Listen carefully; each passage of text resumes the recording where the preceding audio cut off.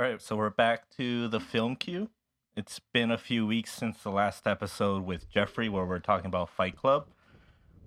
So we're gonna do it up. We're gonna change it, have a new format. We're having for every week and a new release comes out, we're gonna be talking about films that are sort of similar to the new release. So for this week, we've got Dunkirk, Valerian, and A Ghost Story. We're gonna tackle Christopher Nolan's Inception. And today we're here with Victor, my brother, Howdy. and Jake's second podcast appearance. But wait. It's so next week we may have recorded a bit out of order. So next week he's going to be here again for The Revenant, but it's his first appearance. So do not be as shocked when I mention that next episode. It's not the worst thing. It's not like this is a Kurosawa film. Nothing has to be chronologically done in order. No, but it's just the fact that he's the last one of the podcast to appear. So I made a mention of that I was like, oh, I finally got all of them, but now all that's for moot because it doesn't even matter. Blah! Well, yeah. Hi. Hi. How are you? Good. Thanks for having me. This is exciting. Did you make that same joke last time or next time? Oh, we're gonna be making that joke the whole show, aren't we? Yeah, we probably will. I think I did. Yeah, because then I said thank you because we're recording at your place. It's a new studio. Yeah, we've been slowly trying to build the podcast studio here. Was that too many? Yeah. No, that was about right. He had to put 5 because this is technically a podcast studio, and he had to name the title of. So he gets it. Thank you. Thank Thank I you. know. It's been a long day for all of us. It has been, yeah. We've recorded a lot of episodes today, actually, on different platforms and different mediums and whatnot. So I've been in this room for about 6 hours straight. You guys, your brains must be melted at this point. I was at work, so I was melted for another reason. It gets hot in here. It really does. I'm trying to match. I'm wearing my brother's chef hat right now. You guys can't see it, but it looks amazing on me. It is. It's fantastic. And that'll be good because the headphones do get a little heavy over time. So that's one of the reasons I got a hat on, too. It's smart. Oh, shit. Does that mean I need to do that next time? Well. Pro tips. Yeah. Now I know. It's like radio attire, I guess. You gotta wear a hat. To make it. Yeah, I guess that makes sense. To be official. Yeah. I'm going to get you a custom hat. I don't know what it's going to say, but it's going to be awesome. I'm sort of nervous. Don't worry, it won't be racially charged. Not this time, at least. Oh, fuck. All right, so where should we start with Inception? Because I mentioned it to you, Victor, and you were essentially ecstatic and just like jumped at the chance to join this. Yeah, I've never been one to join in on a podcast / anything to deal with recording myself. So when you mentioned that it was going to be Inception based, I had no problem joining in. I think that's a huge asset too when you want to jump in on something like this, is having a wealth of knowledge, like a base of knowledge. So you just feel comfortable with the material as it is, and you just let it flow out of you, as it were. You know? Starter question: how many times have you guys seen it? I think like between 8 and 10 times. Probably. I'm probably closer to 20. Damn. Yeah, same, about 20. I think I've seen a bunch of them with you, though. Just like randomly at 1 a.m, we're like, we don't want to sleep, and then we just put Inception in without saying a word. Yeah, pretty much. And then watch the whole thing. I have the Blu-ray copy, the DVD copy, and then for some reason a digital copy. And I've seen all 3 versions of it. And I can tell you right now, there's no real difference. Yeah. I think I have it on DVD, potentially, but I just watched some of it last night on Netflix, which helped. Oh, same, except I watched the DVD version and I fell asleep halfway because I've seen it way too often. At what point did you stop? Because I stopped about an hour in, right when the dream sequence was starting. And then I was like, oh, it's 1 a.m. I work at 10. I should probably get some sleep. I accidentally went horizontal on my couch, immediately after they picked up Eames, Tom Hardy's character, and that was just before they started teaching Ariadne how to create mazes and dreams. So at that point, I was like, I know the rest of this. It's no big deal if I just pass out for a little while. And of course, a little while ended up being about an hour of movie time that I missed. And I wake up to immediately after Saito, Ken Watanabe's character, has been shot. And they're in that warehouse, and they're all freaking out. Where did I stop watching it? I didn't. Well, I mean, like, when's the last time you watched it? Last time I watched it, I should have watched it last night, like you guys did, but You weren't jeez. fully aware that this was gonna happen because I wasn't even sure either. But Fair enough. Fair enough. But it's a film I've seen enough times that I can draw on. So I deserve to be here. The last time I saw it was probably about a year ago. that's too long. About That's eight months ago. Yeah, it has been a bit of time. I guarantee by the time we're done here, you're gonna be like, "Hey, do you want to watch it?" Yes, I'll probably watch it tomorrow after this. Yeah. I don't know. Are we going to talk about scenes all of a sudden here? Is that what we're going to do? Well, we wanted to figure out where you start, but when you start the movie off, it doesn't start at the beginning of the film. It actually starts at the end of the film. Yeah. So Jeez. if you were to start talking about it, wouldn't it be from the point where they start inside that chalet? I guess it's like a Swiss chalet, and they have Saito sitting on one end of the table, and you have Dom and you have Arthur sitting across from each other trying to get the information out of them. What I noticed in that scene, and I didn't realize that until about the second time when I watched the movie, that when he mentions that Ken Watanabe's character looked at a portion of the wall, like there was a safe there, you don't realize that until you watch it again. Yeah. And the movie does that throughout. There's always small things like that you're just going to pick up every time. And what was the other one? Considering I fell asleep way too early, it was Ariadne when she mentioned Dom's wife, Maul. Yeah. And you don't... She asks Arthur, how was she? And Arthur replies, she was lovely. You don't get that sense from it until you watch it again, a second time, and you see how she interacts with Dom inside on the beach, when they're on the bridge, holding hands and cuddling. Yeah.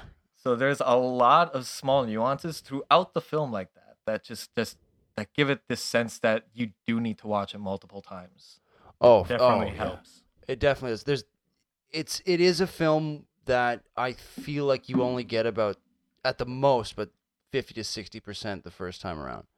There's a lot of unanswered questions, obviously, but there's these subtle nuances that you're talking about that are both foreshadowing and what's the opposite of foreshadowing? I guess flashback? Maybe. We'll go with that for the sake of time. Yeah.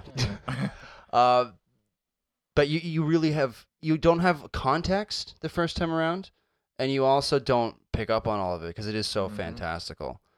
And it's, oh man, that's another one of, and I'm not this guy. There's another one of those films that I've paid to see twice. I paid to see it twice in the theater, which I don't do. The Watchmen was one, and Ooh, no, I think you made a mistake there. I liked it, man. I love The Watchmen. Really enjoyed it. Yeah. Not twice I don't know. in theater. It was a long slog. I don't know about watching it again in the theater, especially not like opening, like when it was released. If they had another showing now, I probably would go see it, but then probably not. One of the main reasons was the person who introduced the Watchmen to me was my dad. He gave me the graphic novel. Right. And the second viewing, he's like, "Hey, it's fucking Saturday night. I've got nothing to do. Do you want to go watch The Watchmen?" I go, yeah. Yeah. I was like, let's do it. The first time I saw it in the theater, I was, I believe we went, and I was bored. I wasn't there with you. No? No. Okay, I think with Dad and some Probably. cousins. The first time I saw it was, unfortunately, opening night. It was like midnight, Thursday, 12 o'clock into Friday. Oh. And I made the mistake of showing up there with work to go to the day after and sitting through about a 3-hour movie. And most of it's really political. Yeah. So if you're not set for that, if that's not the mindset you're in, and I wasn't at the time, 3 hours is a slog. Yeah, It is, That's how yeah. I felt the And- first time. I was like, I need this to end. I'm bored. Boy. Yeah, especially the middle section. It slows down pretty considerably. I mean, it came out, what, 2008? Roughly 2007, 2008. Yeah, actually, I would have been so. like 14, 15 at Good the time. recollection. I never would have picked up the date. I would have been doing my math down here, Yeah. like failing real hard. No, I know too many release dates. You know what was really funny or frustrating and funny about the first time viewing? It was I was with a bunch of my younger friends at the time, and every time Dr. Manhattan came on frame, they were like blooping really loud in the theater. Every fucking time he came on scene, and it came to the point where there's a guy in like about 5 rows in front of us on a date, and he like turned right around and stood up and like yelled at. They were all, oh, it was a fucking disaster. Those idiots. I'm gonna mention Oh a my question God. about that.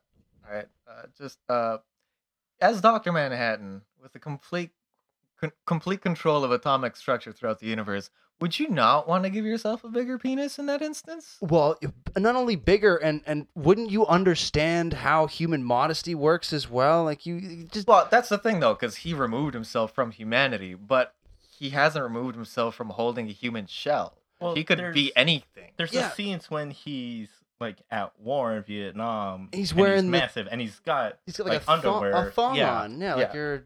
But remember, that was because that was the military. That was the U.S. government asking him to wear that. True. So So Huh. he was only in the war because the U.S. intervened and asked him to, now, and okay. so he joined. Now my question is, how big of a penis does one need, though?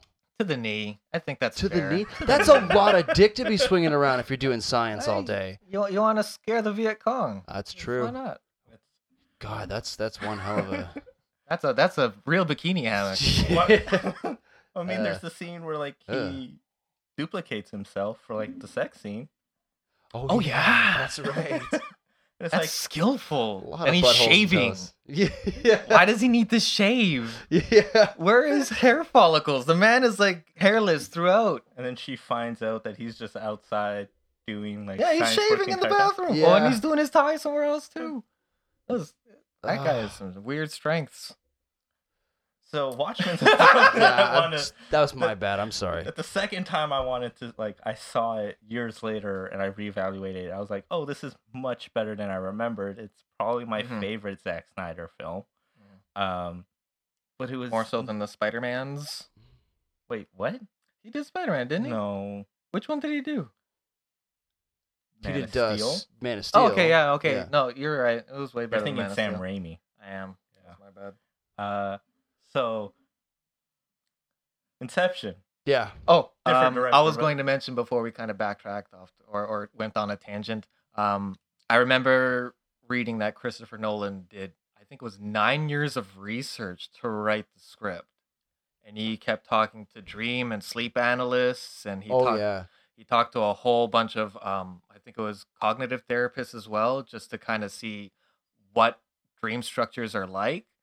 And I don't know if any of that script is scientific, but it feels scientific enough to me for me to believe it. Absolutely. Yeah. From like how I understand it, Interstellar, he did the same thing with that, and he tried to be as like scientific as possible. In layman's terms. Yeah, but then at the same time, he would find instances of being like, well, we have our science, and now we just need a good scene. So like, I feel maybe for Inception, he did similar things where at points he was just like, well, let's just make part of the city go on top of itself because it looks fucking amazing. Still Yeah, after all this time. Or the rotating hallway scene too. The rotating hallway fight. That's in my opinion one of the greatest cinematic fight scenes that to date. And Yeah. it looks so realistic because they built the fucking thing. They Mhm. built the hallway and rotated the hallway. Like that's so big concept. I don't know anybody who's really thought like that level before. I think I saw a music video like that once. I'm just saying. Yeah.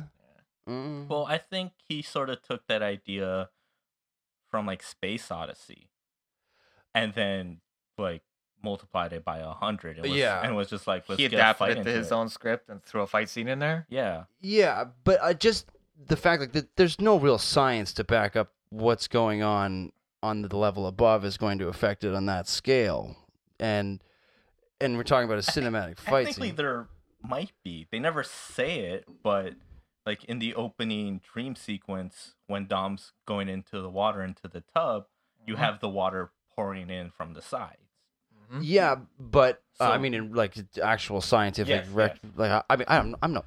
But you've experienced that though. I have a great anecdote about outside experiences affecting your dream. Oh, and they Uh-oh. do. Yeah, I know that for a fact. That I don't know they what can. this is gonna be. It was when my brother was Uh-oh. about 8 years old. I Uh-oh. was no, you're young. You're like 5. I was like 4. You're like 5, 4, 5, 6. Yeah. I know that I was like 11, 12, or 13. Yeah, because we were still at the building. And Pokemon was a real big thing to us back then. Yeah, it's like time hasn't changed. So we wake up one morning. It's a Saturday, and I wake up earlier than he did this time for some reason. And I'm watching TV, and of course I get bored, and I look at my brother peacefully sleeping beside me in his bed. Yeah, we shared a room for way too long. Yeah, Beyond that recollection of embarrassing moments of our lives. I was 5. It's out of my control. Of course it was fine for you. You're friggin' 5. Doesn't Yeah. matter to you. Anyway, so he's asleep in his bed. And of course I get bored. I crawl over to him. And I start whispering into his ears as he's asleep. Oh my God, there's a Squirtle. You should catch it. You should go. Oh I my essentially God. role played for him from the outside a whole scene of him like traveling through Pallet Town to Viridian City Oh or my whatever, God, catching really? Pokemon. And I asked him the morning of, I think it was the same day, I was like, so what'd you dream of? And he turns to me, he was like, I was dreaming about Pokemon. I had a nightmare that I still to this day remember of me waking up in the same room, which was like really weird. But I woke up, got scared, had gone to my parents' room, and then got scared shitless because a ghastly appeared in the corner. That would be fucking terrifying. It was because it was like so live actiony, but it's not. It was just there, and I just vividly remember it happening. Well, yeah. Well, think about it. Like it's a giant ball of smoke with eyeballs and a huge toothy grin. That's just like That- coming in from the corner in the shadows. That would be fucking terrifying, Yeah. especially for a fucking 5-year-old kid. It's Yeah. scary as shit. Yep. Oh my God, that's actually a good segment. Like, do you have any recollection where you've? Because I know this happened to me. I used to wake up to the radio all the time. I used to fall asleep to the radio. Yeah. So I have many memories of waking up, going back to sleep, and then having that short dream sequence when you fall back into sleep, and it being incredibly weird and vivid. And then you wake up and realize that you've been listening to the host tell a Yeah. weird news story. Yeah. And like that was just exactly what I was just dreaming. Yeah. It's because it's right there in your head. Do you have any memories like that? Absolutely. I'd be sleeping and I wake up to the sound of a truck honking its horn. And I remember vividly that being in the dream, and there was a truck about to smash into me and whoever I was hanging out with in the dream.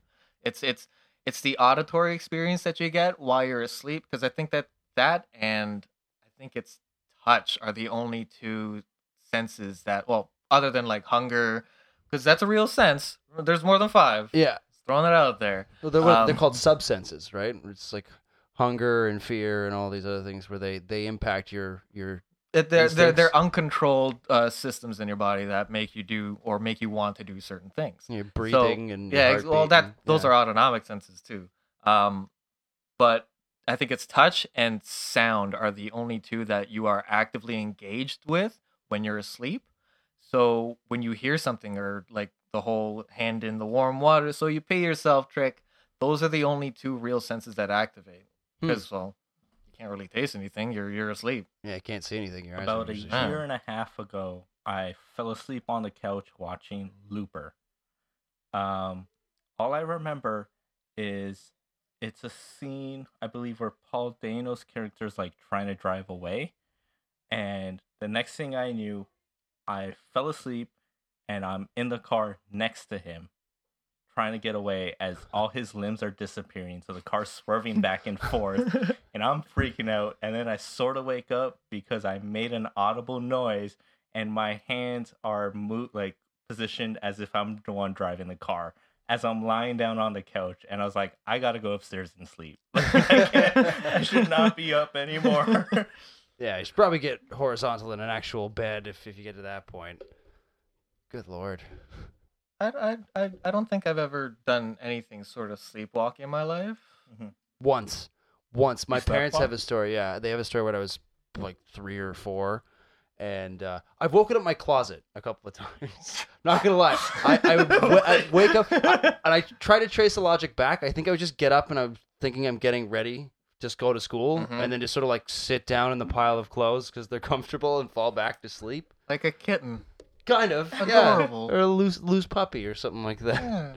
But Aw. the one time, not adorable. My parents had family friends over, and this was like around 11 o'clock. So I've been asleep for a few hours, and they're having like probably the third bottle of wine at this point. And my friend's dad sort of says like, "Hey, your son's at the top of the stairs over there," and they all turn around, and I'm standing there with like my head kind of down with a weird smile on my face. I'm like. And it's really creepy, right? I've seen enough horror films to be like, I know where this is going. So yeah, this is Fucking Omen. all the conversation stops, and my dad just sort of like gets up and walks over, and he's like, "You okay?" And I'm like, "Yeah." And like, you want to go back to bed now? He's like, "Oh, okay." Escorted me back to bed. I went right back to bed. Nothing. I don't know. I have no recollection. Nothing. Just decided to be really I feel creepy. Like after all the horror films I've seen, if I had a kid that did that, I was like, I don't believe in religion, but I need to call a priest as soon as possible. Yeah. That's your first answer? Probably. Call a priest? Wow, you got to take care of that yourself. No one's going to save you. This priest didn't save anybody in The Exorcist. He ended up dying. Remember, you're Both of them did. I yeah. just saw it like a few weeks ago. Yeah. Their blood is on your hands. That's fine. Take care. Just push the kid down the stairs. You're good. No, it's like that scene in that elevator prank where the guy's protecting his girlfriend and the little girl shows up and he just boots the kid. Yeah. That'd be my reaction. Yeah. I don't care. If some possessed child shows up in front of me, I'm booting that thing right in the face and As you getting the should. fuck out of here. One of its multiple faces. One of its 'Cause, multiple there's faces, several yeah. on there. Oh yeah. Vagina dentata is the thing. Look it up. It's great. So Inception. Nolan's a genius. I love Nolan. I really do. He's the type of filmmaker I think that until I'm within like a week span of just watching one of his films, I sort of forget how great he can be. Like this weekend, we saw Dunkirk. We went to go see it. Are we allowed to talk about it? No, I'm gonna try not to. Like we can be vague. We're struggling was to it not good? talk. I'm looking It at you in the eyes right now. we can talk about. It looked really good. Was it good? Visually, it was great. I enjoyed all of the cinematography. From the 20 minutes that we missed, it We was may have good been a from bit that late. point. Yeah, we got there pretty late. It was my fault. We ended up driving to Vaughan instead of Mississauga. Whoops. Oh, I've done but- that. Yeah. Yeah. So we kind of we flirted on the pedal, and we ended up making it with about 20 minutes into the movie. So we questioned it. I don't know. I don't know how much we missed, to be honest. Yeah, we have no idea, but 'Cause we of do the know previews that. and whatnot. Well, It's always hard to here's gauge, the thing. right? So it played. The reason why we went to Mississauga was because they're showing it on IMAX 70mm. Oh, Fancy. And because Yeah. of that, to show the previews, they need to be on the film as well, on the reel. And I don't know if they were, because for Hateful Eight or Fantastic Beasts, when I saw it on 70mm or Interstellar, there's no trailers. It just starts. So I believe that it started right away, but We I have guess- no real indication Yeah. of the actual start time. Yeah, you And weren't- here's the other you weren't thing there. about the Yeah. movie. The part that made it super confusing is I don't know if it's because he intentionally left it that way, but we had no idea who the characters were. They gave Oh, no names. I'm pretty sure it's not, because we stayed for the credits and there was like it was more descriptive names than actual character names. Mm-hmm. But the movie Mhm. just, from what we saw, throws you into the shit. You just have to figure it out. It's told not linear. If you've ever seen a season 4 of Arrested Development, it's very similar to that. But Okay. it's done Different better. viewpoints, and you just kind of have to pick up the story and remember sort where of you put are. it together. And as the you're impressive going part through it. was that no matter where he ended up cutting to, whose point of view it was, you you remember exactly where you were 20 minutes ago when you watched that scene before it cut away to someone else, and it all just meshes together. And the movie was what, 2 hours ish? 147, if I remember, if I read right. 147. Like each character or each storyline within the main whole Dunkirky thing was maybe 20 minutes a person, probably. But he played it off so well, and all the camera angles worked out great for who was telling the story from their side. Cool. And I would probably watch it again, but Yeah, this I wanna time see in it. digital. Yeah, I'm gonna call it easy. Just head to Scotiabank and see it there. Yeah. It was really nice to see it on film. It was nice to see the flicker in it at all, but That flicker annoyed the crap out of me for the first 10 minutes. you have to get used to it, I think. Like I go out of my way to watch things on film. I mean, you were telling me you went to see Strange Days yesterday on 35. Yeah, that shit hurt. How dirty was it? It was bad. Okay. It was genuinely recorded in the 90s. You can tell from the terrible soundtrack and the big fat ties they wore. It was disgustingly great. Currently, Tiff Bell Lightbox is doing like a retrospective on Catherine Bigelow films. Okay. So they were showing Strange Days. You ever seen it, Jake? No, I haven't seen Strange I Days. have not either. No. I highly recommend you get high before you watch it. Okay. That would probably help. I'm just saying, it's super weird. If you ever seen, I forget the actual name of the movie. It might be Johnny Mnemonic was the character Keanu Reeves That's played. the movie it's called. Okay, well, it's similar to that. Oh, I haven't seen that, but I do remember that. I do remember that the I've trailer never for seen that. it, but I'm aware of it. I'm gonna talk I'm to you aware about- of that. Yeah, and Yeah. it was weird. Yeah, Yeah, I'm gonna talk to you about Strange Days anyways, since you guys are gonna watch it and you guys are screwed. You're gonna have to figure it out. So it's they called them squids. Really, they're just like those little encephalograph helmets that they put on your head, and it records everything you see, touch, taste, like all the senses and whatever. And then it records it to like a little mini disc because for some reason CDs weren't created in the 90s, or SD cards. So they put on these little mini discs, and then someone else gets to watch it, and they are essentially you. So they get to experience everything he did. Similar to Johnny Mnemonic, where he like downloads all the data and he just stores it all in his head. But this is more of like a murdery thriller type movie, and you get to watch. It sounds like Minority Report. That's exactly what I was thinking. It's got Possibly, but except that Minority Report had the fates. precog and yeah, all the that precogs stuff. Yeah, or whatever. Yeah. This has none of that. It's essentially just Ralph Fiennes running around and finally That's who's in it, yes. Yeah. And So- Angela Bassett? Angela Bassett. Very Angela nice. Bassett. Angela Bassett. That's a name I haven't heard in a while. Right? Very 90s. Very. And Yeah. it's not like it's going to be a name you're going to hear ever again, really. Think about it. I think she's in Black Panther. Is she? What? I think so. Brian Really? Coogler's like pulling out all the stops. He's getting as many like African American actors to get in it as possible. Please tell me Wesley Snipes is in it. Oh, No. God. I He's hope my so. 90s hero. I hope so. Even if it's just for like 6 seconds. Yes. Just a cutaway. Just him. He's just there, dressed as Blade. Yes. Just wish. Actually, that will work, though. It would Because be Blade's amazing. part of the DC, the MCU. Yeah. Just That would be Blade amazing. Just hanging. Yeah. Yeah. All right. They could do the same thing they did for Sup, First guys? Class. No, for real. Like, they go into the bar looking for some help, and he's just there just, like, having Fuck a off. drink. Yeah, Yeah. fuck off. That's it. Or is it Go Fuck Yourself? I can't remember. It's been a while. It was Go Fuck Yourself. Yeah. Yes. Yes. Yes. Internet, make this happen. Make it happen. Start a GoFundMe. Ryan Coogler, hear our words. Okay, so Inception. These tangents are fantastic. Is this what it's like every time? Honestly, yes. That's partly my fault. I'm a tangenty kind of guy. No, these are great though, because I don't feel like if I were to talk about Inception for about an hour and a half, you would want to watch it ever again. I would just dissect it to the point where See, it's pointless. before our format was like we'd watch the new movie of the week, so it would be like half hour on Dunkirk and then a 30-minute question on what's Nolan's most underrated film or something. And then we would talk about that. So people who've been listening are used to our tangents. So this title's going to be like Inception and Watchmen and Strange Days and Johnny Mnemonic and... Those are all going to be your tags? Yeah. I really hope someone picks this up just for the Johnny Mnemonic tag. That would be I hope fantastic. so. I mean, I think it might have like. I love it, but my first appearance on the podcast was something and torture porn. Yeah. Oh.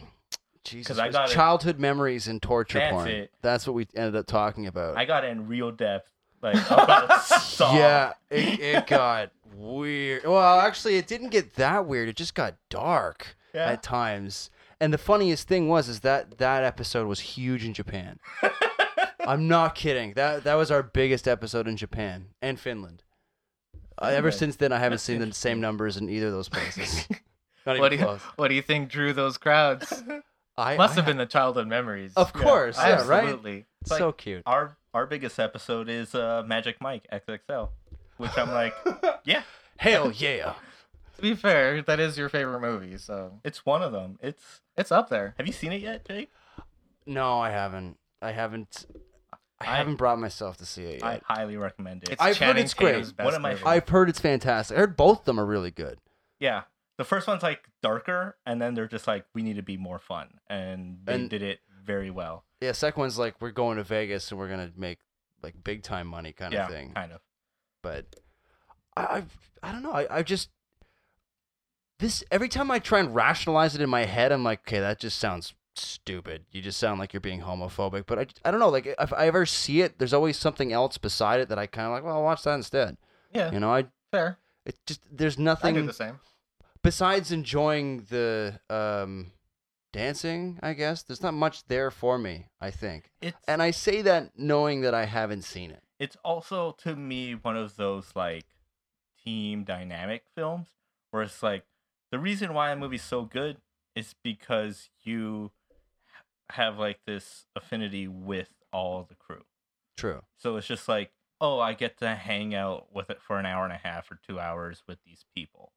And that's kind of why I still watch the Flash TV show, because it's up and down, but I love all those characters so much that I'm going to come back every week. Yeah. So with Magic Mike, it's like there are things that I probably wouldn't have wanted to go see, like a movie like that before, but then I saw it opening weekend, and it was one of the best movie experiences I've seen, because people are cheering. It's like a midnight, like, cult type of experience that I had. Yeah, I've heard people that. Were, like, people screaming wooing and cheering. Yeah, losing their minds in the theater. It was so much fun. I had gone to see it with Jeffrey, and I'm pretty sure we were like the only two, like, casual dudes walking in by yourselves. Yeah. I believe that. I bet that would have been kind of neat to be a part of. That would, like, just how the energy in that room would have been really unique. Yeah, very much so. Yeah. I'm trying to think of an experience. Maybe, like, I want to liken it almost like to a Star Wars viewing, because I remember when I was seeing the last one, and like, people cheered as soon as, you know, the title card. As soon as the title, people like started screaming. And when you say last one, do you mean Force Awakens or Rogue One? Force Awakens. Yeah, because Rogue One was not as eventful. It's people also cheered, but not the same. Oh, it was eventful. I don't know if I you've went seen opening this. day. There's like a 5-minute clip on YouTube of a girl who's being recorded by, I guess, her boyfriend, and she's watching Rogue One for the first time at home, and she's sitting there calmly, and at the very end of the movie, when they start showing this, I honestly, I forget the name, and people are gonna shit on me for this, but I'm okay with that. The name of the ship that Princess Leia is on, that they have just smuggled the plans for the Death Star onto, she starts freaking out visibly. She's screaming, she's fanning herself, she's throwing things everywhere, she's on her knees crying. Yeah. It was a big deal. A lot of people freaked out about it. Yeah. So I honestly think that it was a lot more in the. Yeah, I felt like it for would have been more in the theater. I don't know. I think I realized when Star Wars came back, and I always really liked them, at least the original trilogy. But then watching the new ones, I was like, oh, they're good, but I feel like I don't have no real connection to them. Yeah, I can see that. I grew up watching them, but other than that, I was like, they're just movies to me. 4, 5, and 6, top 1, 2, and 3. We don't know about 6, or we don't know about 7, 8, 9. Yeah. All right, fair. Empire is the best. Are you Return of the Jedi? No. A New Hope. New Hope. I think Empire's pretty good. Everyone likes Empire. I know it's kind of it's a cop out answer, but there's a lot of scenes in that movie that I just absolutely love. And Return of the Jedi, there's a lot of mistakes in. Yeah. As much as I love that, I love all of them. Don't get me wrong. I don't want to. I'm not trying to shit on any of them, and it's difficult to rank them because they are part of my childhood too. But there are a lot of fucking mistakes in Return of the Jedi, and just simple film mistakes and stunt mistakes as well. Mm-hmm. My favorite being is on Jabba's barge where Luke kicks the guy in the face. And he's Doesn't even 8 touch feet him. away from the guy. But that was a force kick, though. Cop out, that's what I'm saying. No, It's an easy answer fix. It It was a force easy kick. He answer just had to fix. force push him with his toes. Yeah, He's good. Yeah, see, that's what. Like, why didn't he just force push him? That that would have been way cooler. He could have just force pushed everyone off the barge. If you Yeah, wanna, that's true. If you want to put it down that way. Guess we didn't have as much Knowledge. film magic like Oh, we please. do Those now. all done by wire teams. Yeah, They Fair just enough. needed more Asians. That's it. more tiny Asian people being Yeah. flung around like lassos. Let's get 7 of them on one rope over here. Can we get 6 over there? And one dude, the guy standing by the food tray over by the catering cart. I know you Just don't work get for in. it. Come here. Come on, we'll put you in the credits. Don't worry, you can add that to your resume. You're no longer the guy that serves the deli tray. So the emotion in Inception Yes. carries that movie. Was it the emotion? I For think you, so. what was it? To me, it's part of like Dom's urgency to finally see his kids, getting back home. The fact that he lost his wife, where DiCaprio lost another wife in another movie because it's an ongoing trend for him. How many is that? 3, 4, Uh, 7? That's a probably good like call. 3 I or don't know. 4. Did that happen in It was Shutter Island. Blood Diamond? Was it Blood Diamond? No, by the time he was by himself. Okay, so there's I'm one gonna you got count right. Titanic anyway. That's the one I was on the fence about because I mean, technically not. Revolutionary Road's about. Yeah, fuck. He didn't really lose her. They just kind of I don't remember. They kind I of. do. I mean, she didn't die, but no. They just kind of did the whole Drift it's apart. Yeah, they just kind of broke away. So he has a Revenant. tendency. Revenant. Well, yeah, she dies too.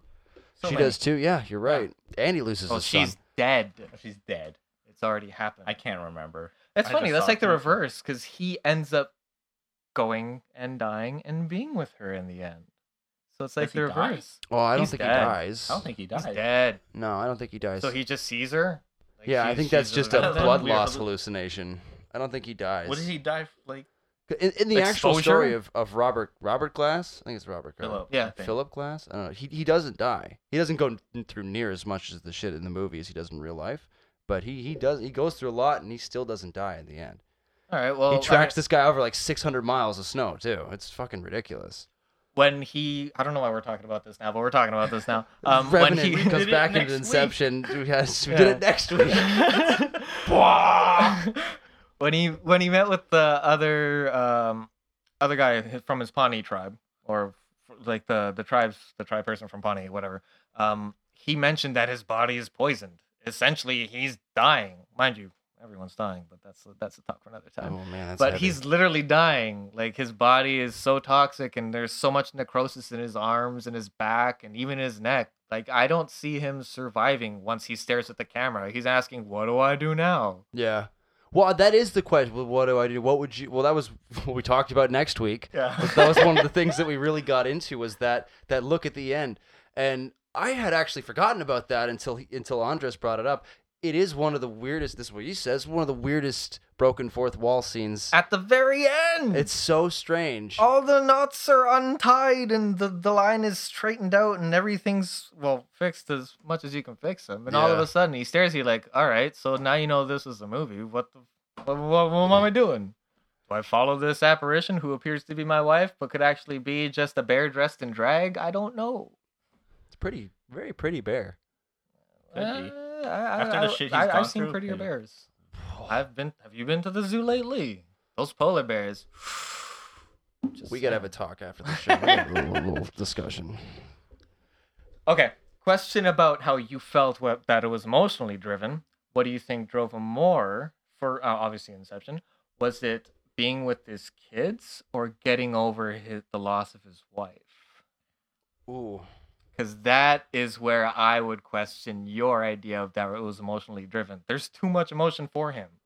I think it's a mix of both because Cop part of out. it, yeah, it's kind of, but it's if I mean we're gonna be getting straight into spoilers if we actually finish having a conversation about Inception, but the fact that it's his fault that she dies, that she commits suicide, Mhm. right? It's that guilt and him wanting to get away. He wants to from it. He alleviate wants- that suffering. Yeah, and he just wants to sort of salvage whatever he can with his kids. I would argue that it's his kids, because that's all that really is left. Because yeah, he is still emotionally shattered by what happened with his wife, but I think that he's starting to move, especially towards the end of the movie. He's really starting to move past that and realizing what is healthy and what isn't, and clinging on to something, no matter how detrimental it is. You have to let it go. But his kids are still there, and there's still a possibility that he can, like you said, salvage something with him and have some sort of future that is rosy, you know? Mm-hmm. And besides the fact, I think he really just wants to be free too, you know? There's always been something, not always, but there has been something over his head for as long as the character is existing in the film anyways, Yeah. and probably for as long as he can remember. So that is a really huge driving force throughout the entire film, I really think. See, that was a bit of a loaded question I asked both you, kind of. Yeah, because what's your answer? My answer is he's actually fighting for his sanity. Oh, yeah. His entire film, he doesn't know what's real and what isn't. And at the very end, he still doesn't know, even when he's with his kids. Okay, well then let's Are post we going that. straight to the ending? Let's go to the straight to the let's ask the big one. Does the top flip, Yeah. does it Well, actually, flip to over? be fair, I'm going to ruin this movie for everybody for the rest of the I've time. never cared about spoilers. Oh, That's why fantastic then. I've always pushed our like. the I've also releases got of this. the- I got the spoiler horn that we can just drop like. That's a good call There you go. because that totem of his isn't the totem of his. Remember, that was Maul's. Yeah. Someone else knew about it. The fact that it spins or drops is completely irrelevant to whether it's real life or not. His totem, you've watched it 8 to 10 times. That's You've watched it right. nearly 20 times. His Mhm. actual totem is his wedding ring. You're right. Whenever he's in his real life mode, in his IRL stance, talking to his dead wife's father, or when he's going to hug his kids, or he's on the phone talking to Arthur and it's not a dream, he has no wedding band. But whenever he's in his sleep mode, he has one. Yeah. No one else knows the weight, texture of that wedding band. No one even notices that it's on his hand. And that is his totem. So right away at the end, when you go back to it and you start spinning that top, it's pointless. You're like, oh, it's his wedding band. It's real. Very good.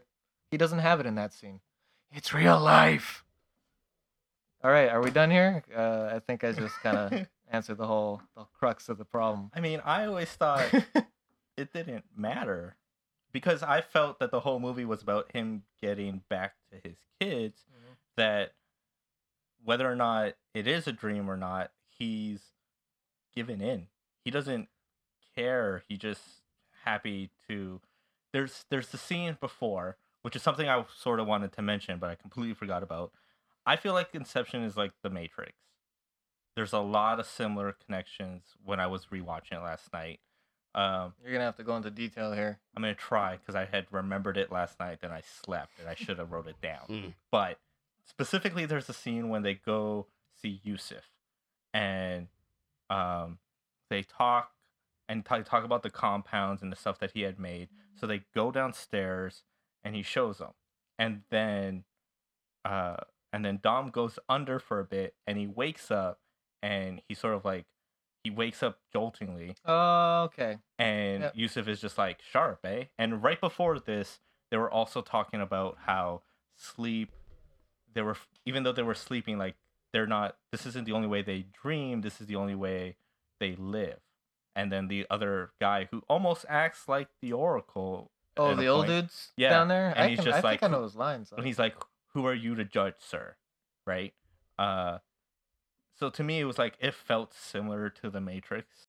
very I can understand that point where you're saying it's similar, because I remember in the Matrix when he just gets pulled out and they start showing him what it's like to be in the Matrix and they start doing all the training. I think at one point he just throws up and he freaks out. But he So I can also see that. he's excited about it, and it's even like the famous part was like, oh, I know kung fu, and they're like, it's good, right? And he goes, yeah, I want to go in again. Yeah, sort of thing. Like and he starts like learning everything he possibly can. Yeah. But there are a lot of similarities with the multiple realities and separating what's real and what isn't, and there's the tentative lines, but in terms of story, there's a little bit of difference. It's not Quite a bit. Yeah, it's Quite not a bit. apocalyptic. Nope. I guess that's probably the biggest. It's a self-apocalyptic kind of movie. Because Internal I'll agree apocalypse. with you. Yeah. Yeah, I'll agree with you in that he doesn't care about the means. He wants the end of being with his kids. Yeah. And that I think is rather sad because he doesn't get a real answer. He'll just take any answer. And I don't agree with that. Which is maybe that's why I don't follow through with that thought.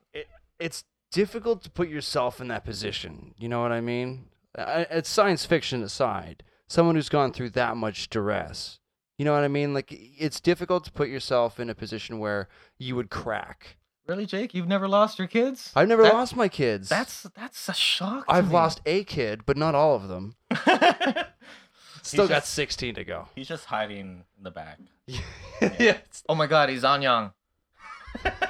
He's in the walls right now talking to his North Korean brethren. It's getting hot in here. Holy smokes. I don't know. I'm fine. And I'm wearing the freaking hat. Yeah, you get the magic hat. I guess That's what's doing it.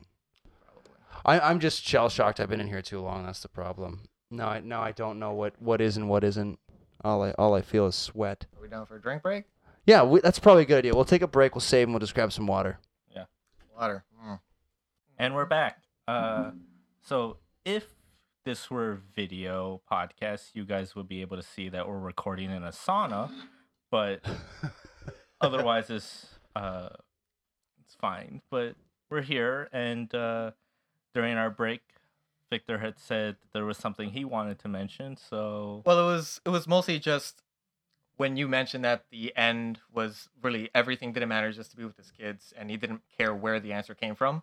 It's very, very Cartesian in its philosophical belief. The movie it was mostly about where Cartesianism is one of Rene Descartes' biggest things was all of mankind's life is suffering. Everyone suffers from something, whether it's an excess of something in their life or whether there isn't enough and they need it.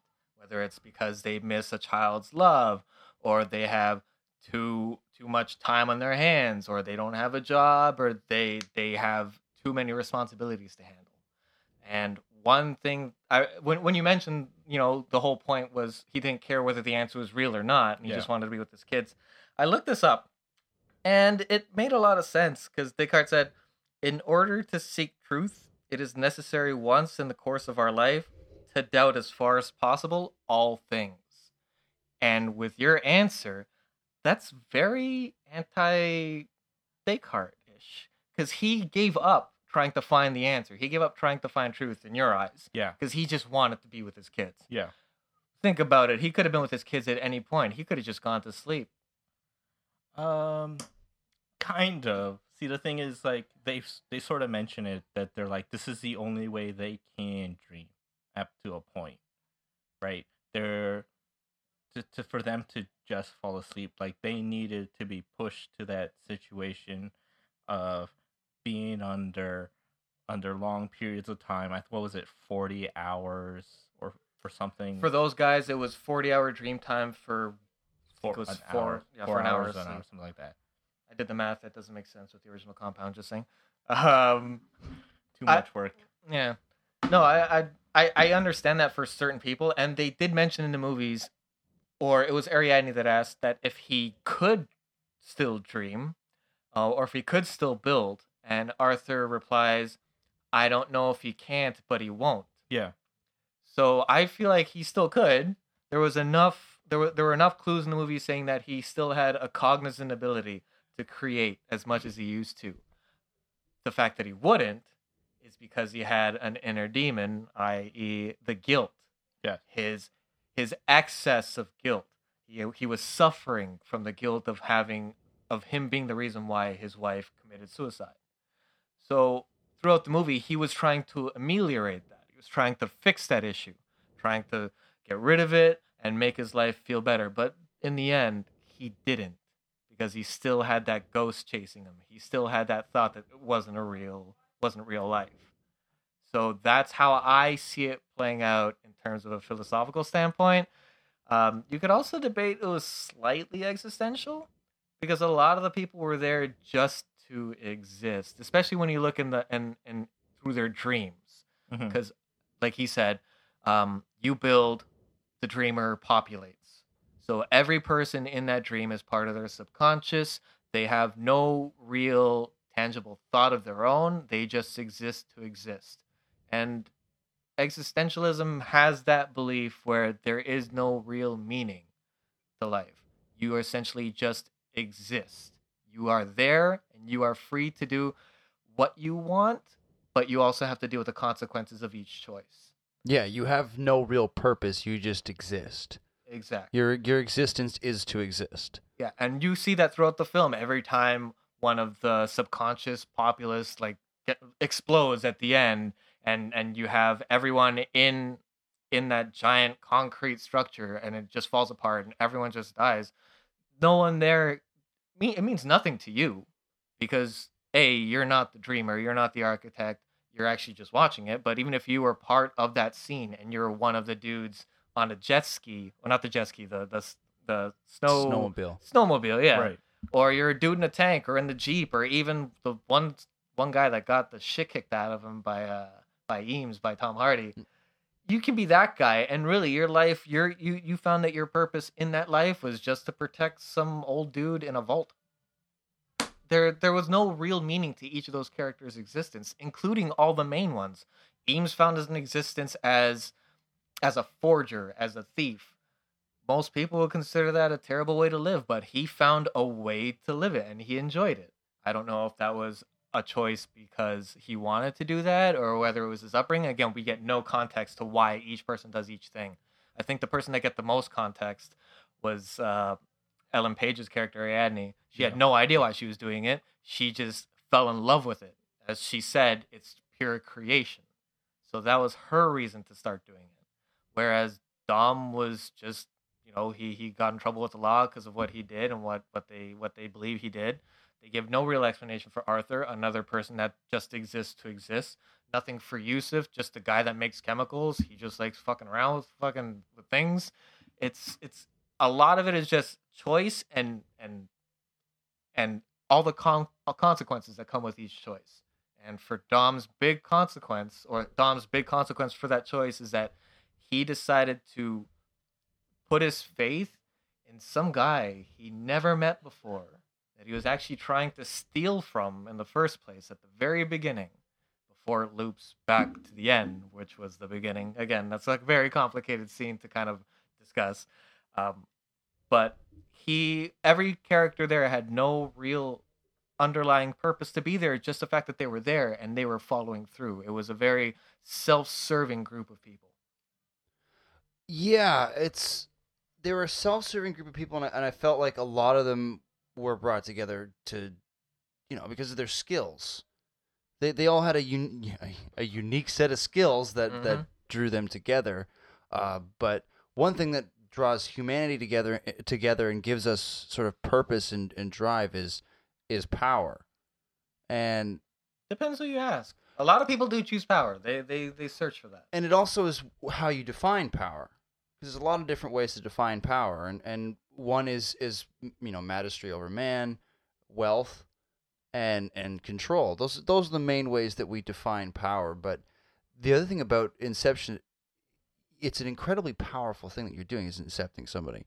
You're changing their entire course of thought. You're changing their subconscious. You're changing their entire life, the way that their path is going to take, without them having any knowledge of what you're doing. You're messing with the core of their existence, what they believe is the reason they're here. Yeah, exactly. And especially when you break down what they were doing in such a unique and terrifying manner, Like you have no idea that someone is inside your mind, your core existence, and screwing around and pulling strings. It's a terrifying thing. It's incredibly powerful. It's very Freudian. It is, because you could mess with someone in so many ways, and you could really screw somebody up. I think this past time I watched it, there was the time I noticed that the most, when Eames gives that explanation saying, like, we want to show how he should be his own man and take over. And he ends up explaining, like, oh, this is what's going to happen. And it's going to, like, have repercussions throughout the rest of his life. He's going to be a different man. Yeah. Yeah. And I never took stock of that? Yeah, I think so.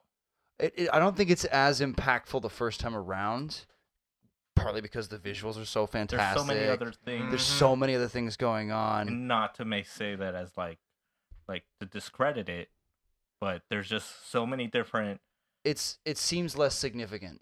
Yeah. In the first viewing, I would say it's something. Even in the second viewing, it can be something you can gloss over because there are so many other things that you can sort of zero in on as you're going through. Especially you bring in existentialism, because there's so many moments that make you really question a lot about the characters and a lot about yourself. A lot of the absurdity, the flipping of the cityscape. Oh, it's amazing. That is definitely hands down the most memorable scene in the movie. I will agree. The other one that really blew my mind was when the fruit stand starts to explode. Oh yeah, that was good. great. But I sort of just put them together. But then I think the other one is also like the bridge. Oh yeah. I think it's when she's just practicing the first time. That entire sequence is just like magnificent, where it's just like she starts pulling these mirrors out of nowhere to make a never ending bridge, and it's mesmerizing. It really is. It was a great shot.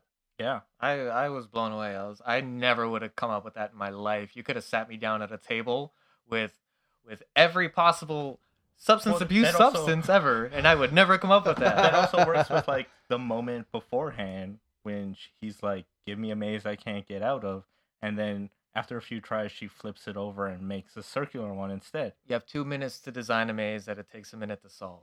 Every maze up until the final one was just a rectangle. And you look at it, and it's so easy for you to... You're just staring at the paper. Yeah. It's so easy for you to solve. So then she flips the book. Yes, I agree. I don't know why I had to go into detail for that scene. I just felt like it was necessary. Give context to who's ever listening. Yeah, it's good for the they listener. haven't listened to it. Again, I've watched this movie so many times, so it happens a lot for me. Something you were saying about the way people would just explode within the dream, like the subconscious entities, and how you just didn't care. That was something to sidestep for a moment. I loved a lot about Dunkirk, was that there was a lot of like unknown characters and just there, but you felt it for all of them. And I was surprised that I was like, I cared about so many characters I don't even remember who played them or like what they look like, but to see them in like... But that doesn't count towards the ones that were already dead, right? Yeah, I don't know. Okay. I'm not going to ruin the movie, but there were a lot of characters that showed up already dead, and then ones that you found out were about to die. Yeah. It was, then there's like scenes. There's one scene, particularly that sort of shows... Is this a spoiler alert thing, or...? Potentially. I think it's probably a good idea. A little quick spoiler. The heads up. I'll try and still be kind of vague about it, but one scene seems where like one of the character is okay. Like he's safe, everything's gonna be fine. But then when we finally get to his perspective, we're like, oh, he's in a lot more trouble than originally what it seemed like. And then even though when you see goes back to him, the first thought is, oh, he's safe, it sort of plays out and makes you realize there's a lot more happening. I think I understand what you're saying, where it's not very clear from one perspective, but once you see his perspective, he's significantly in. I haven't seen it, so I don't want to project anything and be correct. You know what I mean? Yeah. But so from what I'm gathering with Dunkirk, there's a lot of like ensemble casting and multiple perspectives. It jumps around in time, and I guess one of the things that I can sort of get from it is it's a pretty horrific movie. Yeah.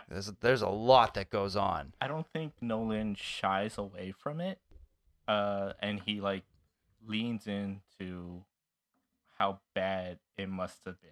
Well, yeah, the Battle of Dunkirk was one of the bloodiest battles in the war. It really was. It was really one of those inches kind of battles, not feet. Yeah. A lot of blood, a lot of mud, and I could see that being something that you'd want to, stylistically and visually revisit, because there's so much passion in those what those men had to overcome. Again, I haven't seen it, so I should shut the fuck up. Should let you guys talk about it. No, you're doing a good job. Yeah, no, it's fine. Just trying to sell it. I only wanted to mention it one bit, but then to jump back onto Inception, there's the, I guess while talking a bit about emotion, did the emotion work for you guys in it? At times. There were moments, but I wouldn't say that it was an emotionally driven film.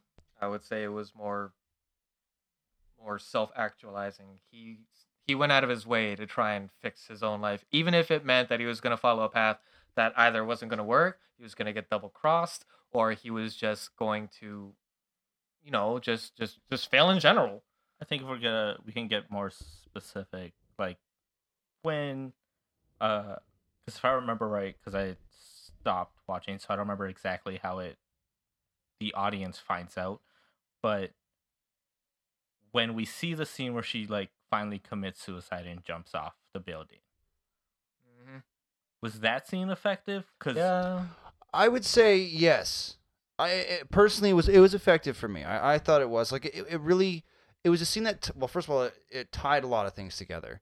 It brought a lot of things into the forefront and made them very clear as to why, the characters were he was so damaged. Why he was suffering as much. Why he was suffering so much, and then, the whole montage of why she got to that point as well.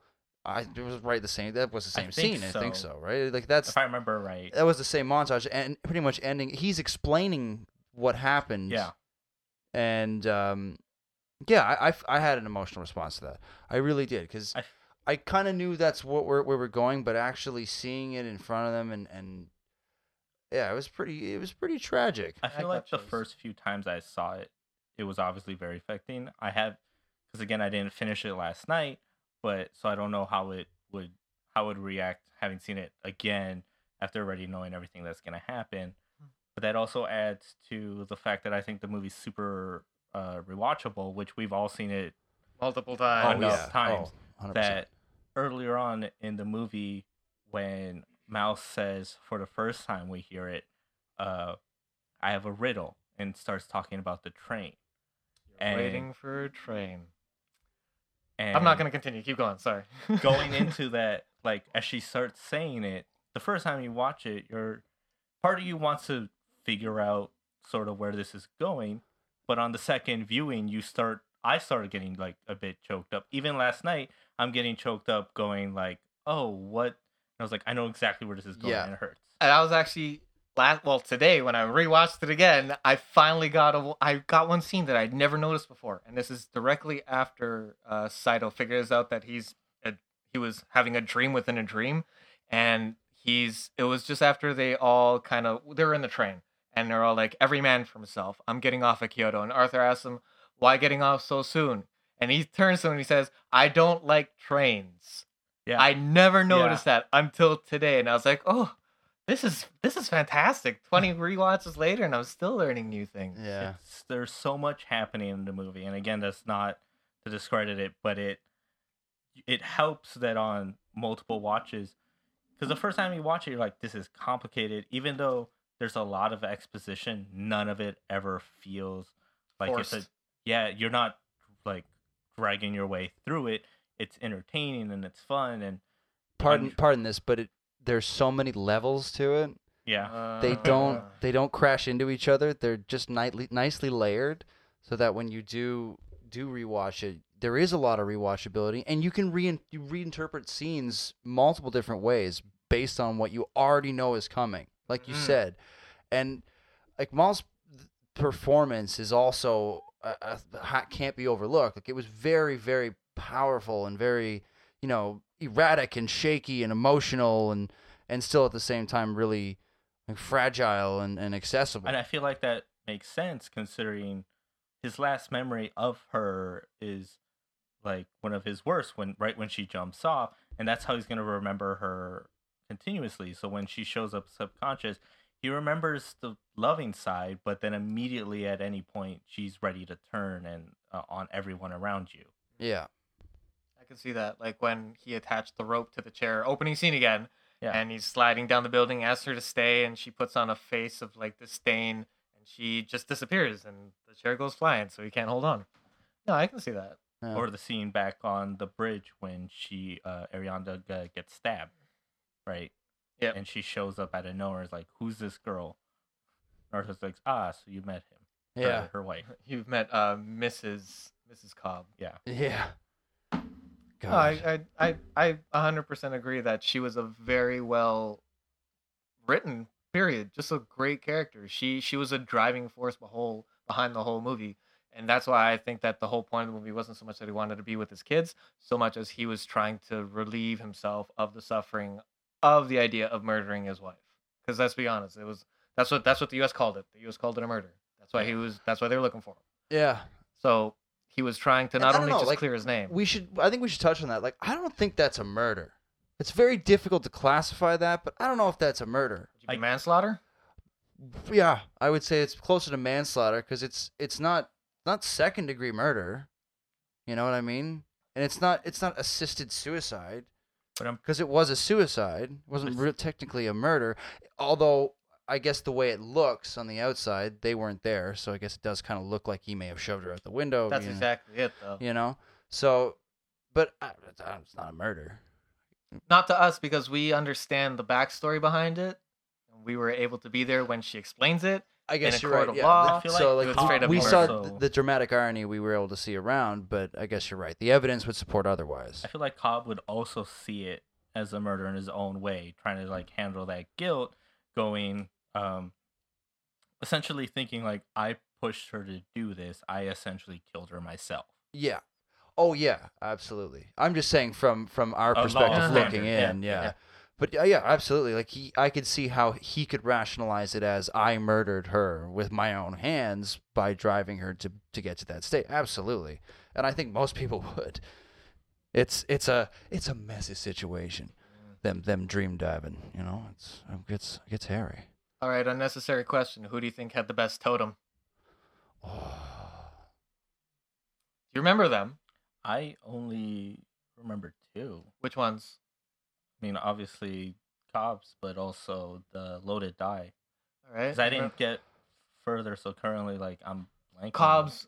Was it Maul's top or was it his wedding ring that you remember? I Probably remember, the top, right? I was aware of the wedding ring because thing. Nolan will never confirm nor deny which is which, but I was aware of I'm gonna call it the theory of the wedding ring.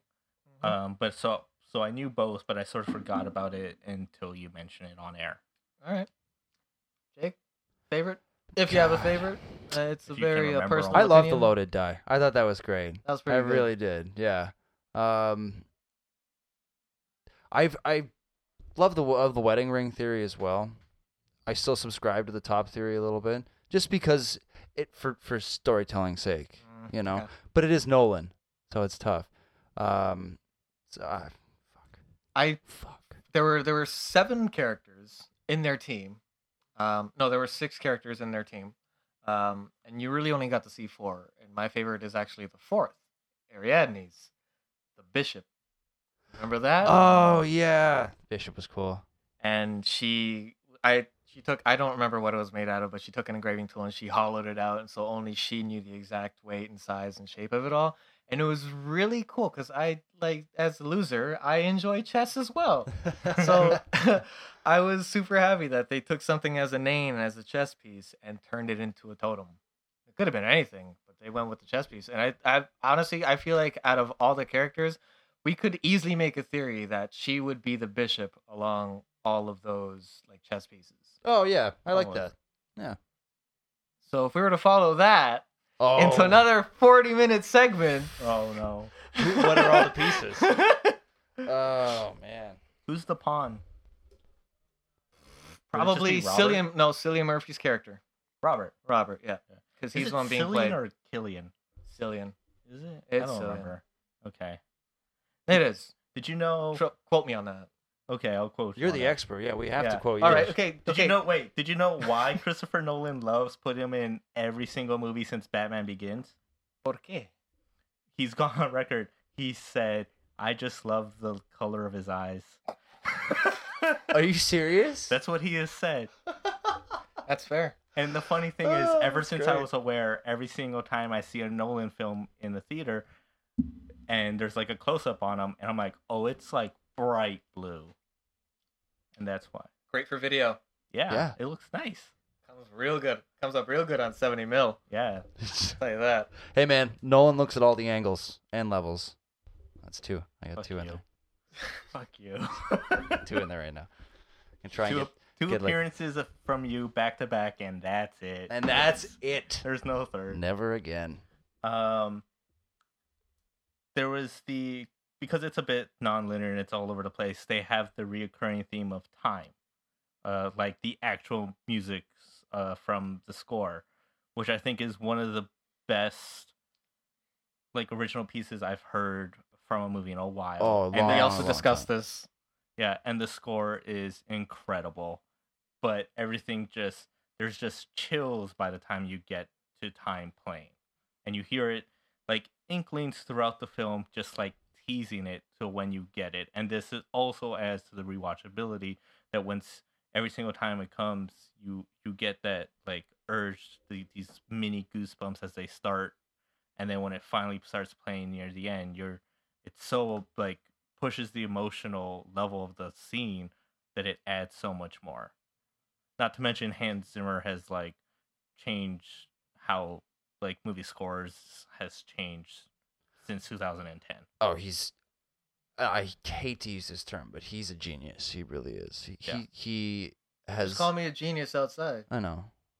I'm just being I'm not sarcastic. gonna argue that. I was being sarcastic. I'll take it anyway. He's got this amazing ability to pull sounds out of I have no idea where. Like he works on a completely different level. It's just fantastic, and time really is. Like, I hate to reiterate what you're saying, but it is something I haven't heard anything close to it. There's a few things. Oh, hands up. What do you got? Yes. We had this discussion yesterday about the Yeah. best score ever. Ever. Ever. Best Ever. musical score for a movie. Oh. Jurassic Park. Oh. That was my reaction too. Oh God, I'd have tough time arguing that. And that Jurassic song Park is like best. 14 minutes long too, isn't it? Yep. The Jurassic Park theme Like is the legitimate from start to finish. Yep. Not the cut part where No, you like- first see the sauropods. yeah. The actual beginning to end is it's an overture. It's long. It's massive. Yeah. It's beautiful. Like if this was back in 1999, that would be all of the memory space on your old iPod. That was it. Yeah. You know what I could say though is I would say that Jurassic Park is a very great traditional soundtrack, traditional style of writing for film, whereas Time is more. It's a more modernized version. It's condensed, but it's also has the ability to be snipped up and Mhm. gives it, like you were saying, the ability to pop up here and there and still remain what it is. Yeah. Whereas Jurassic Park is just it's strings and orchestral and traditional. I'm talking too much. I don't know how you feel about Jurassic World, Mm. but even when they use like the piano version of the Jurassic Park theme and they like slow it down a bit, it brought chills to me every single time I saw that trailer in the theater, because it was just like so powerful and loud that I'm only hearing like a snippet of a few keys. Okay, I have to say though, yes, I did have an emotional response when I saw the trailer. I do have a serious problem with the way that trailers are being designed, and I'm saying designed because they are being designed to market a certain way. Well, yeah, that's the point of a 100%. trailer. Yeah, but they're all the same, But they It's the also same- like sell wrong movies, I think.